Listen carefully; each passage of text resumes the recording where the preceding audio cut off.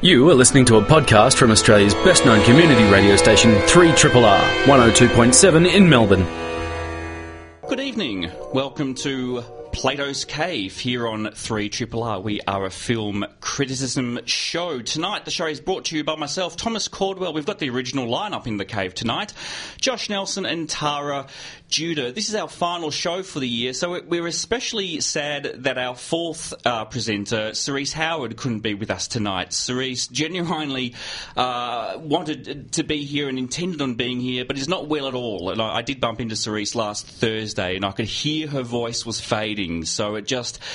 The voice didn't come through, but she's actually passed on a lot of notes about the year that's just passed, which we will comment on and mention. Do we have a video message to play to the? We didn't get time to organise a video message. No, that's right. I'm pretty sure that I can guess the colours of the rainbow for her reviews. I know that The Immigrant was brown, and I reckon that I can get the rest of the shades. It's just about right. There's definitely a beige one in there too, at somewhere. This is a pity. Without Cerise, we have no reviewing by colour happening here. I know.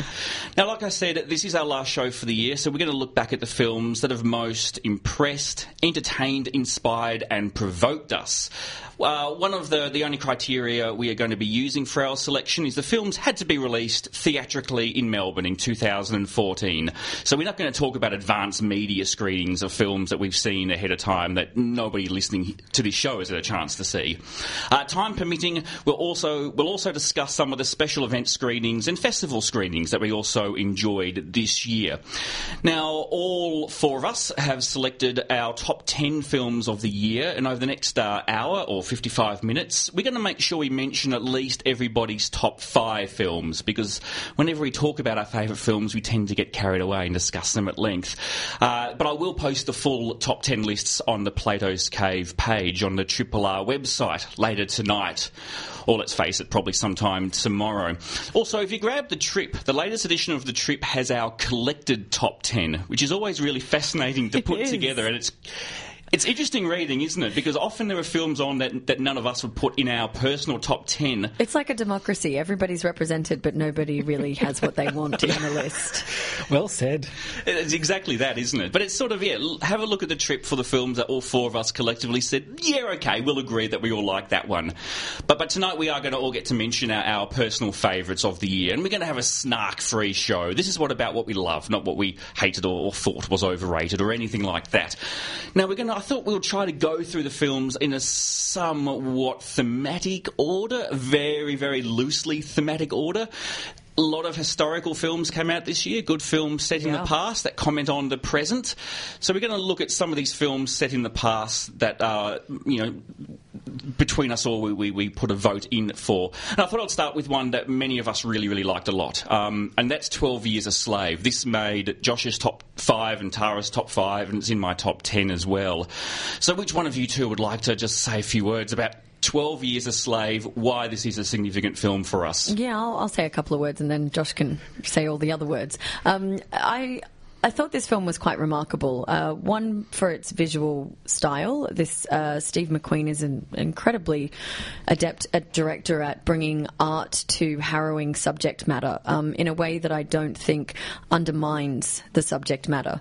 It just lends it another dimension, which is really what cinema should do. So his visual style, the way in which we see these different hues of gold and yellow in the fields, really brings another aspect to the understanding of that historical place, one that you can't create in another way.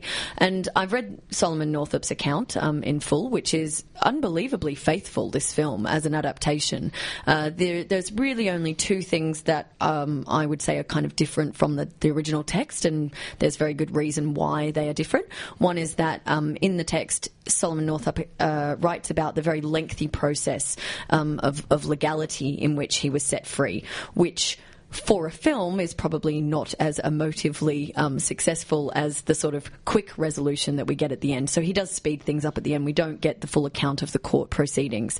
And the other is that, and in fact in the writing, there is more favouritism for the Benedict Cumberbatch character, who was the kind of kind slave master, if I can put that in quotes, because it's obviously a kind comparative to others. But there was a more fondness expressed in the writing. But other than that, I have to say that the events and the essence of this account really comes beautifully to life and very accurately to life. And it's an incredibly important story. It's also the first story about slavery in the US to be told finally from a black person's perspective, and not to be a sort of white history revisionist version of events. Yeah, Josh. Yeah, look, I think that last point's really important, although it's worth pointing out that he comes from it from a UK perspective, which I think is also interesting, despite the number of commentators earlier this year when it was doing the award season that kept referring to him as an African American, which was a little bit strange and still is. But the thing that really struck me about this film, and I guess it's really stuck with me, is that of the three recent slavery films, the three major release slavery films along with Lincoln and Django Unchained, there was just something about the way in which he approached the subject matter without indulging arch-saccharine moments or redemptive moments. This is a film, or hyper-stylising it in the way that, say, Tarantino did. And they're very different films, but there was something about the way he approached this subject matter with quite an earnest sensibility and didn't aim for emotional responses from the audience through music or through performance.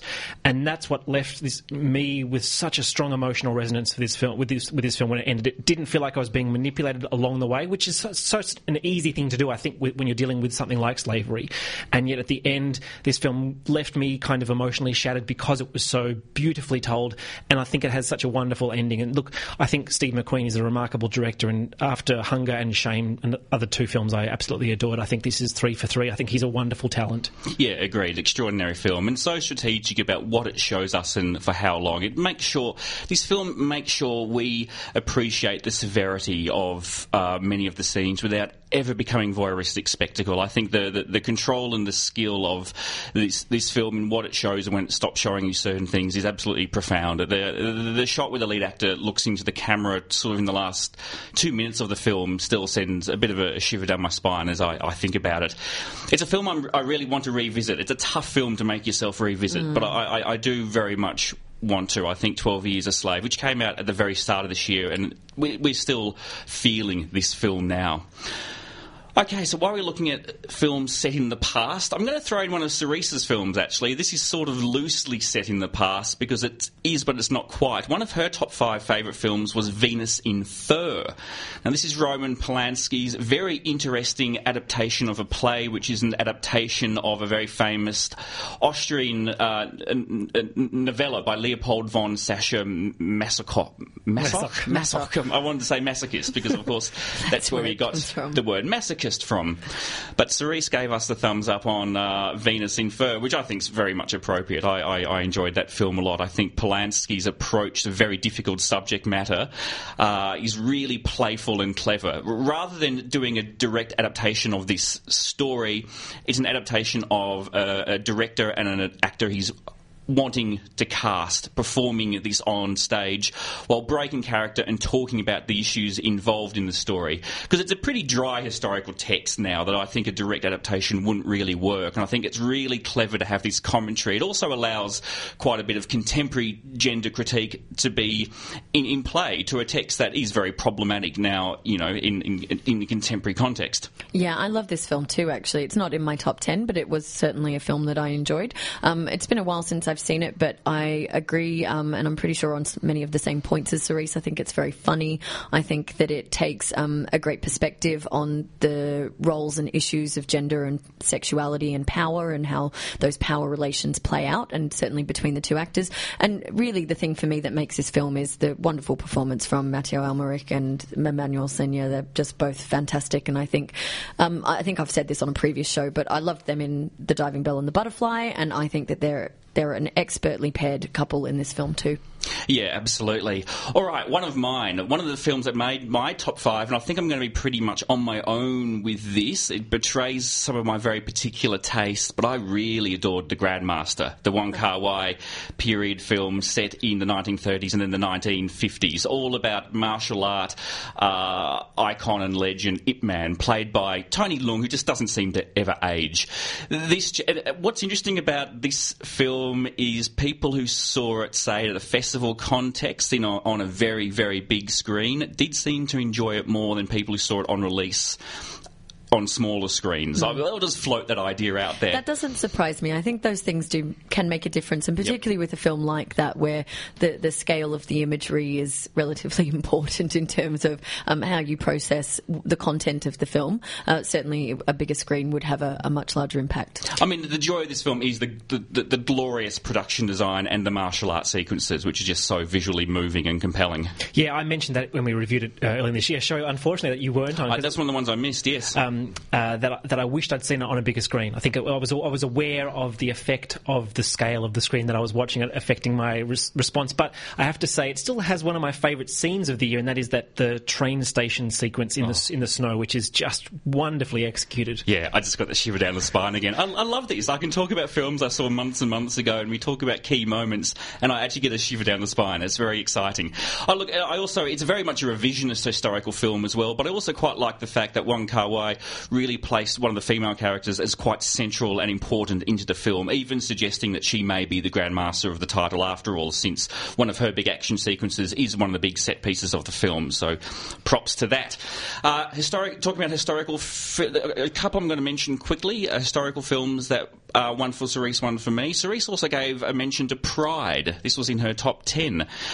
Kind of took us all by surprise because we thought this was going to be a very, very cheesy, schmaltzy, feel-good film, and it kind of still is, but it works really well. Film all about when various LGBTI networks basically work together with striking miners to fight against police brutality and Thatcherism in general. Yeah, it was a feel-good film with some smarts. I think I said that at the time, and I was very much surprised. I did not expect to like this film because it looked like a kind of a hackneyed version of Brastoff meets The Full Monty. Neither of those films are entirely bad on their own right, but, in a contemporary context. That sounds terrible as a mixture together. I know, that's what I thought, and it was something very different, and a wonderful cast as well. The one downside about that film was it didn't seem to catch on to an audience here, so hopefully it finds an afterlife on digital and didn't we say DVDs? Do people still watch DVDs now? I think so. I still do. Blu-ray, good, yeah, me too. But it really was such a big feel-good film, so I'm surprised it didn't sort of resonate with broader audiences. Okay, another one of mine, which I'm going to tentatively throw into the ring, which made my top 10, is The Wolf of Wall Street, which I don't think we've ever had this out on the show, because I know you weren't a fan. Yeah, well, I think was I not here? I think maybe I wasn't around on the show. We weren't even here on the show, but when we first started, we sort of talked about some of the fallout on films like 12 Years a Slave and The Wolf of Wall Street. So we sort of commented on some of the controversy with this film. Look, I'm very much of the point of view that this is like a gangster film, that it's like Goodfellas or Casino. It's the third part of Scorsese's revolting men behaving badly that we kind of enjoy the ride with, and ultimately we see it's empty, shallow and horrible. But I just think this is, another triumph for Scorsese. I enjoyed The Wolf of Wall Street an awful lot. Yeah, my top 10 that list has actually changed 17 times in the last 12 minutes, so I think it's just jumped back into number 10. There's another one too we might mention which might sneak back in, but yeah, I really dug this film as well. I thought it was I wouldn't say a return to form because I thought Hugo was a great film as well. I think Scorsese's doing some really interesting stuff, but I thought the way in which it had such a moral grey area in terms of that DiCaprio character I thought was really interesting. I'm sure I'm absolutely going to revisit that film too. I didn't like it, so that's all I'm going to say. we are going to maintain the love here. It's going to happen. There's going to be films we all mention, the others go, all right, you can have that one, I'll just wait till it's my turn. And finally, one I'm going to mention, which I've decided is going to be in my top 5. Again, it's loosely historical because it's sort of a fantastic, it's a fantasy version of history, and it's the Grand Budapest Hotel, which is a film I've had a lot of trouble shaking. It just really charmed me and mesmerised me. As somebody who isn't necessarily a big fan of Wes Anderson, I love the Royal Tenenbaums, and everything since has left me a bit shoulder shruggy.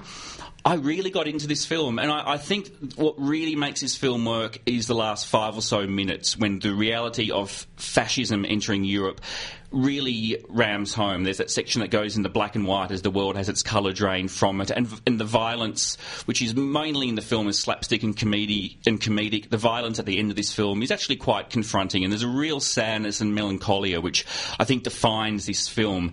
But otherwise, it is just so wonderfully delightful. Yeah, I'd pretty much written Wes Anderson off for his last few films, and this is a massive return to form. I thought probably the most I've enjoyed a film of his since Royal Tenenbaums, and I think the one thing that completely won me over with Grand Budapest Hotel, apart from how fun it is there's some smarts behind the style. The way in which he aligns certain stylistic techniques from a visual point of view to each of the flashbacks. So the more we regress in history, the stranger and more hyper-stylized the aesthetic and the mise-en-scène becomes. And I thought, actually, there's some thought and methodology behind the style and madness here that really, really showed, I guess, his potential as a smart filmmaker as well, not just an artistic kind of visual filmmaker. I really enjoyed this when I saw it at the theatre. I thought it was an awful lot of fun, but it didn't stick with me afterwards. I sort of had a lot of fun watching it and then kind of quite promptly forgot it, much like I did with Interstellar, which I really enjoyed the viewing experience of, largely because it was an IMAX, and then kind of forgot about a day or two later. Actually, I kind of know what you mean with Interstellar. I really loved it at the time as well, but time hasn't been kind to that film for me. And, that doesn't mean that they're bad films. I think there's some joy to be had in just going to the cinema and enjoying the film while you're there, but not everything sticks with you when you see 300 plus films in a year, and sometimes they don't stick around. This one did stick with me. I think it's partly because I've developed a major crush on Ray Fiennes, and it may have had something to do with the fact I had a drink with him earlier this year. I know, there it is. I'll just pick up that name I dropped. It also had a glorious soundtrack. Let's hear a bit of that now, and we'll resume talking about our favourite films of the year here on Plato's Cave. You're listening to Triple R 102.7. 3 Triple R. You're here with Josh, Tara, Thomas and Cerise in absence. We are looking at our favourite films of 2014, sort of our final salute to the year before we finish up for summer. We're going to look now at a clump of films I very, very loosely called contemporary social commentary films, but I think sort of films that very much comment on issues that are very much relevant right now and have a real immediacy and sense of importance to them, as well as being great works in their own right. So I'm going to start off, I thought, with 2 Days, One Night. This has made the top 5 for myself and for Tara, and it's also in Cerise's top 10. And Josh, I believe you rather like it as well. We gave it a glowing review at the time. Yeah, we've just had another change. It's just slipped back into top 10 and Wolf of Wall Street's down at 11. In fact, actually, Tara, you take it away, because you weren't here the day we reviewed this film, and I knew it was one of your favourites. Yeah, it was. And I'm just going to say for Cerise, I think that she'd probably say this was sort of like a cantaloupe orange sort of hue. I think this is a really remarkable film and an incredible performance from Marion Cotillard. I mean, the Dardenne brothers are known for their social realism, and also before they moved into social realism, they used to make documentary films, so they very much know how to bring about a very realistic and naturalistic aesthetic. And the thing that really struck me the most about this film is the physical embodiment of the role that Marion Cotillard takes on.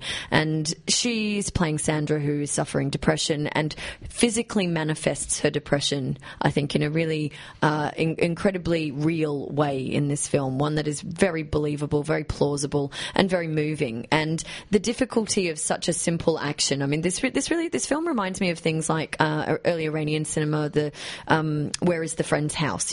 It's got a very simple premise where someone has one thing that they set out to achieve, and obstacles are in their way. It's, if you were to sort of look at how this plays out in terms of its plot, it's very simplistic goal, but a very difficult and hard one to achieve because of the problems of society and the way in which those structures constantly work against you. And it also really questions, the place of humanity in capitalism. And I think that this film does that so beautifully, because even though we understand that the system is unfair, we also know that every individual makes decisions within that system that have to affect adversely other people, and they have to weigh that up against their own needs, and then the needs of self and the needs of other. And it's really a beautiful film that makes you think long and hard for, I think, days, months, a very long time after seeing it, on the way in which we behave to other people and what is ethical and what is right about basically being a human and living in what we would call a society.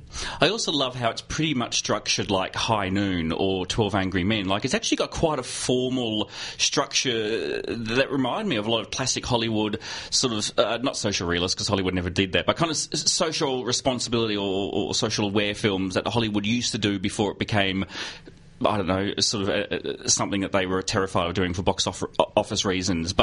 And that's a real skill of the Dardenne brothers. There is so much control and precision in their films, but they make it look like everything's happening on the fly. They give it this cinema verite look. And yeah, just amazing. For all the reasons you said, I think it really shows us the way capitalism pits people together in a really unfair way. Just the way that company in that film basically get rid of all their responsibility and make their employees effectively fight amongst themselves. It's such a cruel thing they do to these people.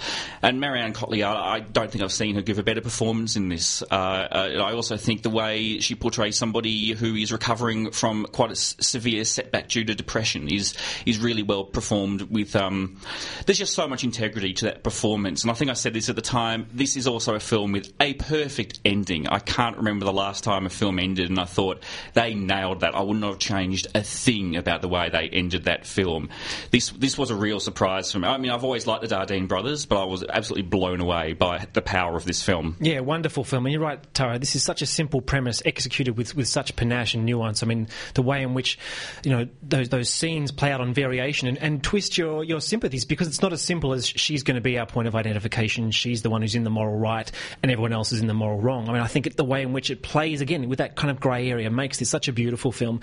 And that you're talking about scenes that have stuck with me. The scene where she confronts the dad on the soccer pitch. That is just one of the best acted, performed scenes of any film this year. Like, that is just, remarkable filmmaking that cuts so deep with such sort of social conscience as well. Yeah, wonderful film.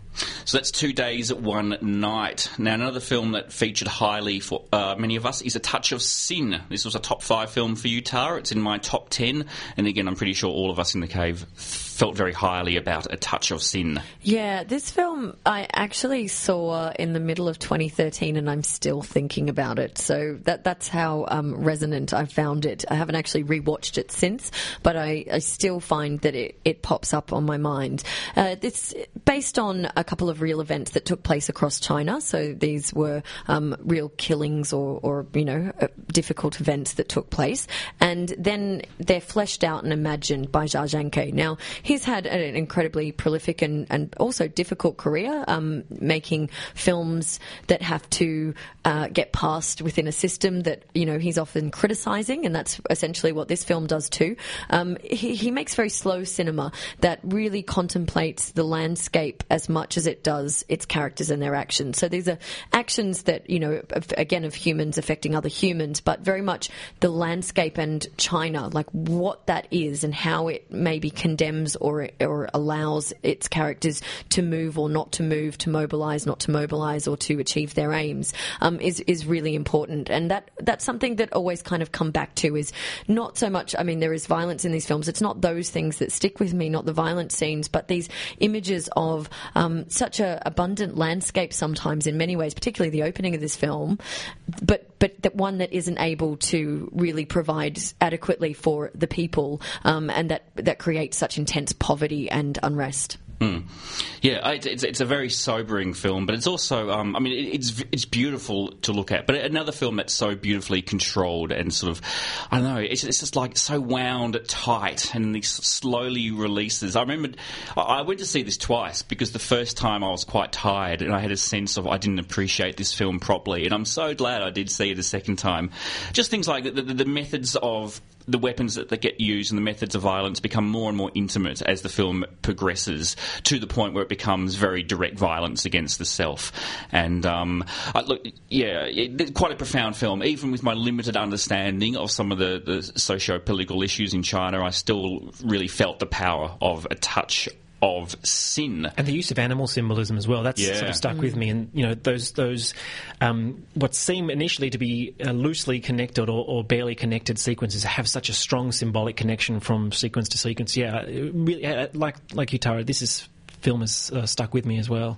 Now, somebody actually asked me today, what is the film that you saw this year that you weren't expecting to like as much as you did, that really blew you away? And I had to have a think about it. Then I realised it's one of the films, Josh, that you've picked as your top 5, which is the Irish film Calvary, which really did sneak up on me and move me to a profound degree, but I think it moved you into an even profounder degree. Well, given that apart from my partner who saw it with me, you were the first person I met outside the cinema, and I think I was a little bit I'd forgotten about that. Stuck for words, left sort of speechless. Yeah, look, if you had to put the metaphoric gun to my head and force me to make the cinematic Sophie's choice, this would be my number one film of the year. This worked for me on every level. I thought it was a remarkable film in terms of the ideas it explored, the idea of having the central character of a film, a Catholic priest in a contemporary era, a sympathetic one, and the whole conflict of the film, a priest who has his life threatened, he's got 7 days to live, and he's going to be assassinated potentially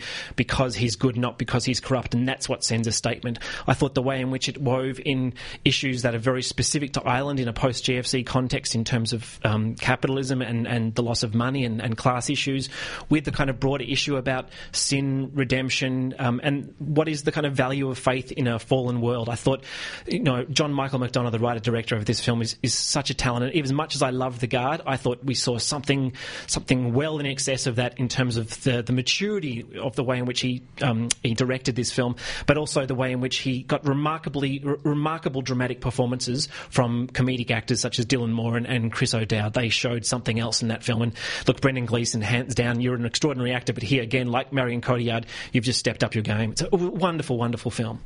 Yeah. Yeah, I agree with what you said. I don't have anything else really to add to that, but it's not quite in my top 10, but it's certainly one of the ones pushing the boundaries just outside. Yeah, look, it's like that with me as well. I just so blown away by how good it was on every level. I was not expecting it to be that deep. I knew it was a black comedy, but I wasn't expecting to be welling up and just really, really quite moved by what unfolded on screen with Calvary. All right, we're just going to fly through a few other films now that kind of loosely fall under this idea of contemporary social commentary. These are all films that have appeared in top 10s, not necessarily the top 5. But one of the ones that's popped up is from your list, Tara, Charlie's Country, which I think we can all comfortably say was our favourite Australian film of the year collectively. Yeah, I think collectively that's probably true. I thought this was a good year for Australian cinema, actually, and there's one more film we are going to mention later on, but Charlie's Country was right up there with the best. Well, it was in our collective, the Trip top 10. It was in the Trip, wasn't it? Yeah. It is. And, there's many reasons for that. One is that David Gulpilil's performance is incredible, but also that he was responsible for much of the writing of the story for this film. And so this is, above and beyond how incredible the film is itself, this is really one of the first films that to have such a success, especially internationally, as it played at the Cannes Film Festival earlier in the year, that's from the perspective, or has joint perspective, from not just a white filmmaker. This is, got David Gulpilil, an Indigenous Australian, who is actually involved in the making of this film and the story. And it's not just his story, it's Charlie's fictional story, but it very much has a lot to do with David Gulpilil's. It's informed by his own experiences in his life. And seeing him perform on screen in this way, especially when he's an actor that you've grown up watching all your life in this country, and who has had such pigeonholed roles, not that they were bad or that he wasn't good in them. He was an incredible actor in all of those roles, but that he's played a specific type of role for so long. To have him be the story of this film really is a significant thing, and something that I think it's unbelievable we've had to wait so long for it, but it's a real joy that it's finally come about. This film's also as funny as it is poignant. Yeah, that was my response, actually. I feel like this film has been long overdue, and it's the film that Rolf de Heer, I feel like, has been building up to for a long time. And I'm glad you mentioned the comedy, because it is actually a very funny film for a lot of it. Very quickly, in brief, so we can keep moving, Josh, you also had Maps to the Stars. I did. Does that count as a social commentary film? I think it kind of does. I think it's fairly vicious satire about Hollywood celebrity culture and consumer culture, and I thought, is it any surprise to long-term listeners of Plato's Cave that I was in love with a Cronenberg film, but a new Cronenberg film, or a more recent one, that should come as a little bit more of a surprise. I think, apart from the extraordinary performance of Julianne Moore in the lead role, one of the lead roles, yes, it's just a very clever satire. I know you weren't totally sold on it, but I just thought it really worked. It was biting. It was really laugh out loud funny, and had a very nasty sting in the tail, which is the kind of great irony, given it's the first time he's shot in LA in his entire career. And I thought, if you're going to bring him out, you bring him out, and then he trashes you to pieces. Now, Tara, you also listed The Past.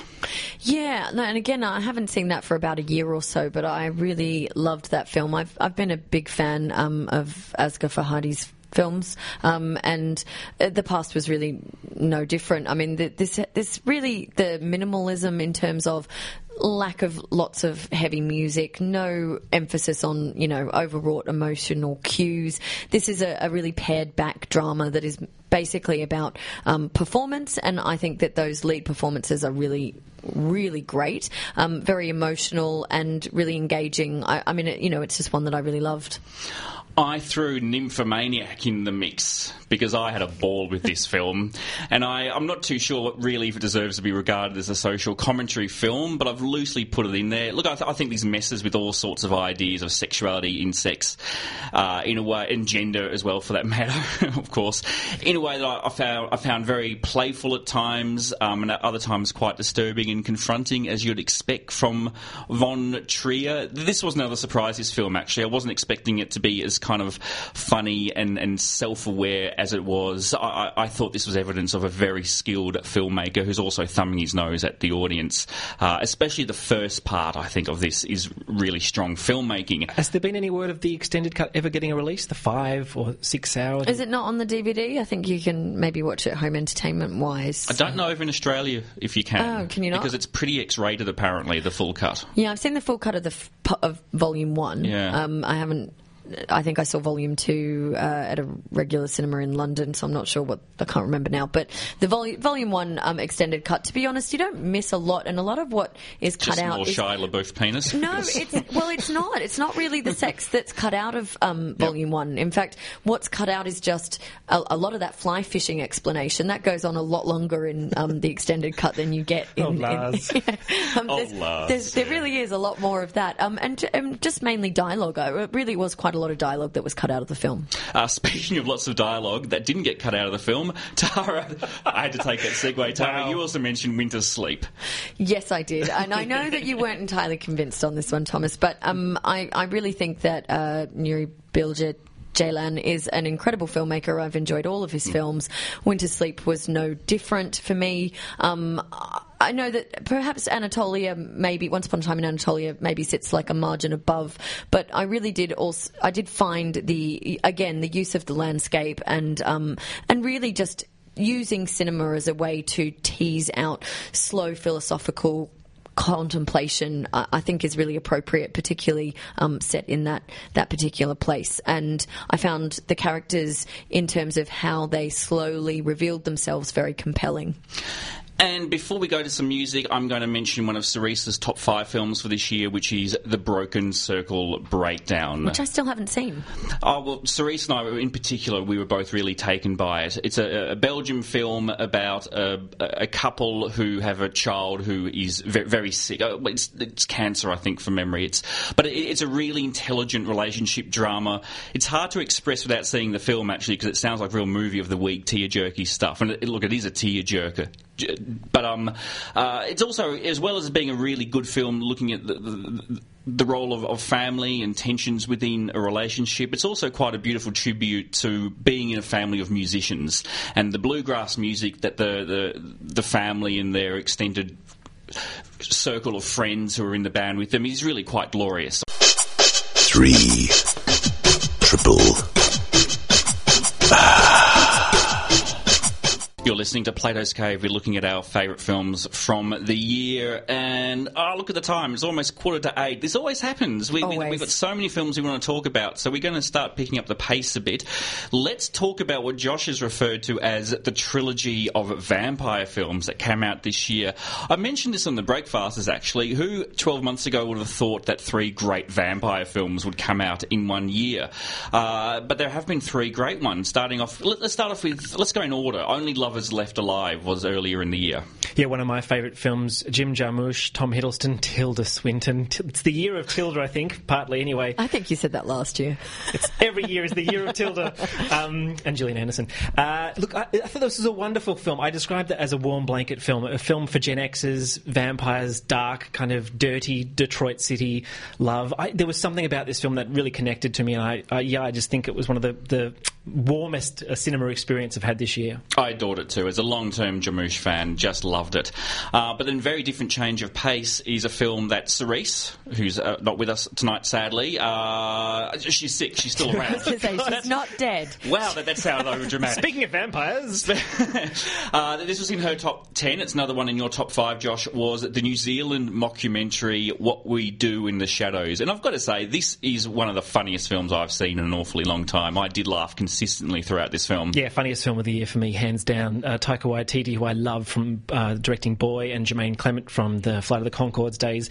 Sharehouse vampires and Wellington. I think what's not to love? And this film was just so lovable in every single way. Wonderful film. Part of what makes What We Do in the Shadows work so much is they maintained the premise so perfectly. Like, it was a proper mockumentary. Like, they kept on referring back to the idea that there was a camera crew there. It wasn't just forgotten, which is often what you get in mockumentaries. And they use that to great comedic potential. And I've just, got to give a call out to the werewolves, who aren't swearwolves. They're werewolves. Rhys Darby, wonderful. Yeah, I was in tears at that scene. And the final film, which is one we talked about at length last week, which is it made your top 5 as well, Josh. And Tara, it's also made your top 5, and you haven't had a chance to talk about it yet. It comes out on the 27th of December. A Girl Walks Home Alone at Night. I am in love with this film. Well, it's that kind of film, isn't it? Wow, what an amazingly rich film this is. I think I wrote about 13 pages of notes, which, are kind of just sitting in my notebook, but I just could not stop staring at the screen and writing things down almost like a stream of consciousness the entire way through this film. It's unbelievably beautiful. The use of light and shadow is the best that I have seen this year in any film. This is, in terms of what was theatrically, or will be theatrically released in Melbourne this year, this is my number 1. It's not my number 1 film that I saw all year, but that's because I have a festival film that takes that place. But this is, outside of that, the best film that I have seen theatrically all year. I cannot encourage people to go and see this enough. I think I'm going to go see it again. Just see it as many times as you can. I'm going to see it again. And one of the films I saw more than once this year, since we're doing vampires, let's now move on to science fiction. We sort of have that kind of genre thing happening now for this little segment. I'm going to mention Snowpiercer, which is a film I have seen twice. This is the remarkable South Korean political allegory action film. I think at the time I said, if you felt that Brazil needed to be set on a train and be ultra-violent, then Snowpiercer is the film for you. Just love the kinetic action of this film. I love the way the allegory worked. It seems so simple, people fighting from the back of the train up to the front, but the whole production design of this film works beautifully. Just one of the most exciting and thought-provoking blockbusters I've seen in a long time. I'm using that expression way too much, but it is. I mean, this is what blockbusters can be. They don't have to be dumb. They can be really, really smart and exciting.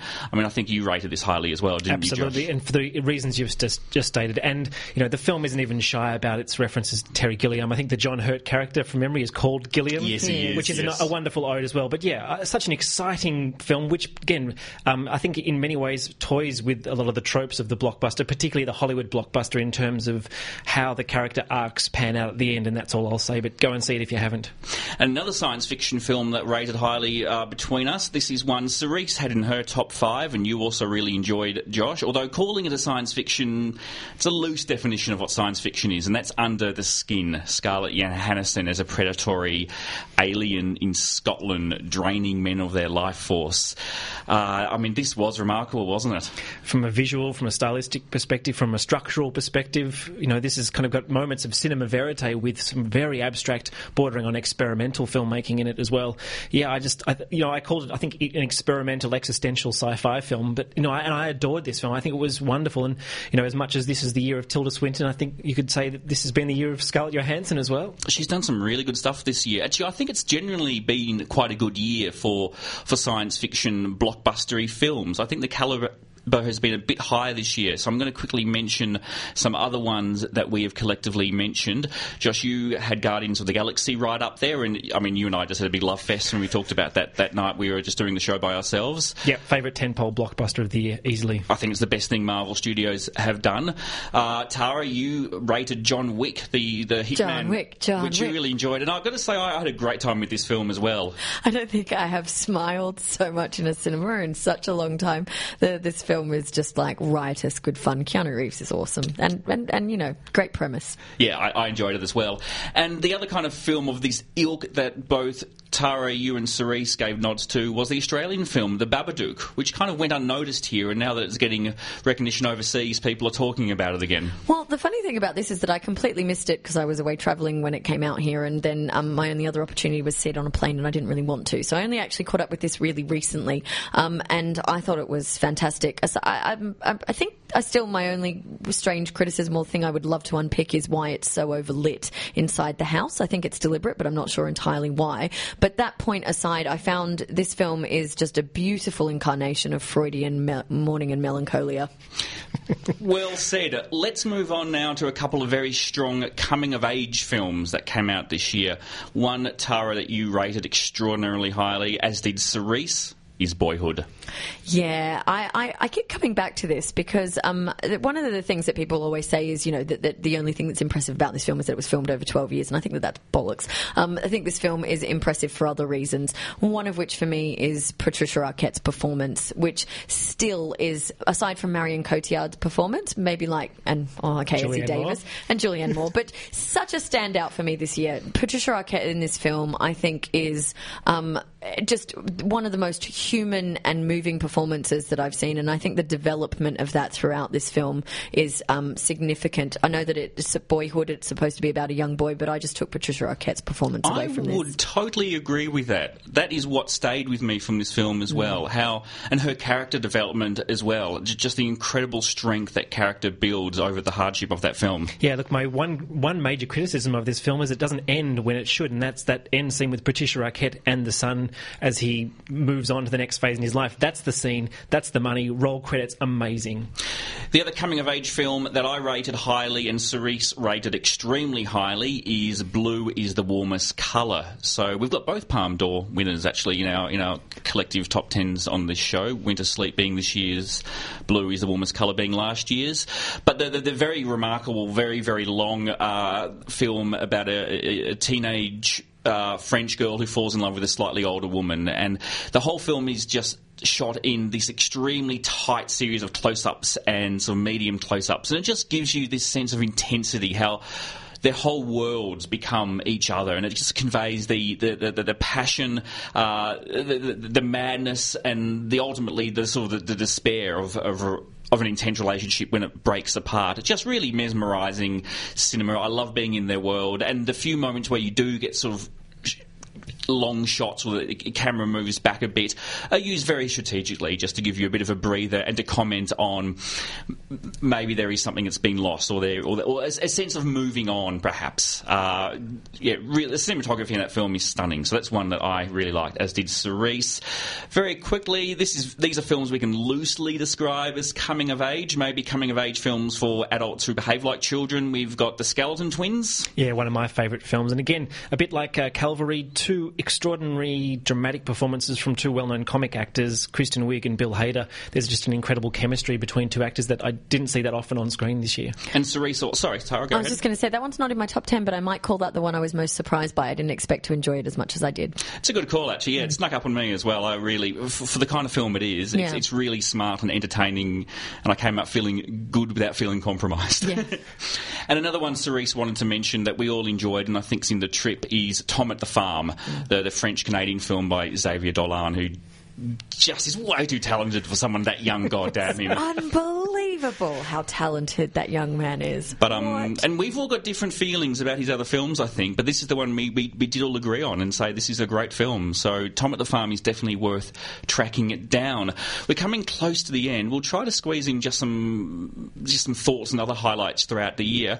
But just quickly, I think Josh has said if a gun was pointed at his head, he would say Calvary was his favourite theatrical release. Like I think so. What was yours, Tara? Theatrically, it's A Girl Walks Home Alone at Night, which is coming up at Acme. And my one, which I classify as Misery and Music section with the Broken Circle breakdown, my one is Inside Llewyn Davis. This is going back to the very, very start of the year, the Coen brothers Inside Llewyn Davis, which just, again, a film that I thought was beautiful. I love the cinematography. I love the editing. I love the performances. And I went to see it twice. And you love the cat. I love the cat. It's such a good year for cinematic cats.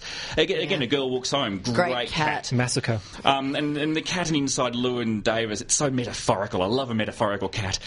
But the one thing, as well as the great music, and we're going to play a track from the soundtrack in a second, is, it's a film that there were moments in this film where I was laughing and also my heart was breaking, and I think that's a remarkable achievement. I think this is the Coen brothers at their absolute best.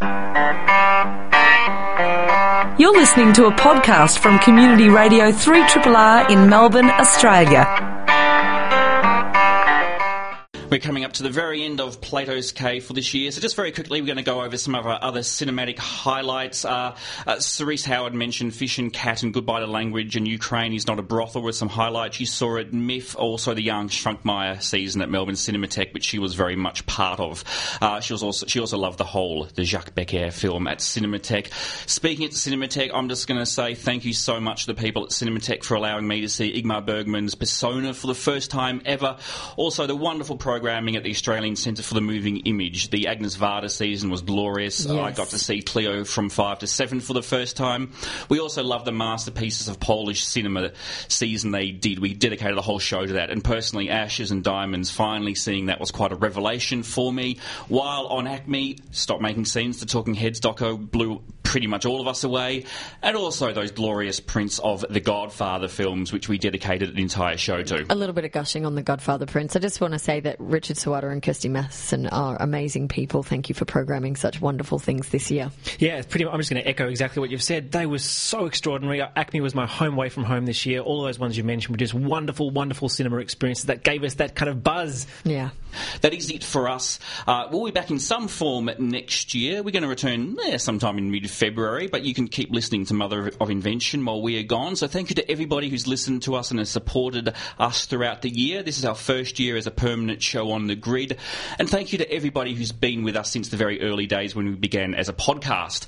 Enjoy the festive season, and I hope you all see lots of great films. And just remember that while cinema is a glorious illusion, it is still an illusion that is little more than shadows flickering on a cave wall. So don't forget to question the nature of those shadows and why they're being shown to you in the way that they are. Good night. You've been listening to a podcast from Australia's best-known community radio station, 3RRR, 102.7 in Melbourne. For more podcasts, information about upcoming events and our live stream, please visit our website at rrr.org.au.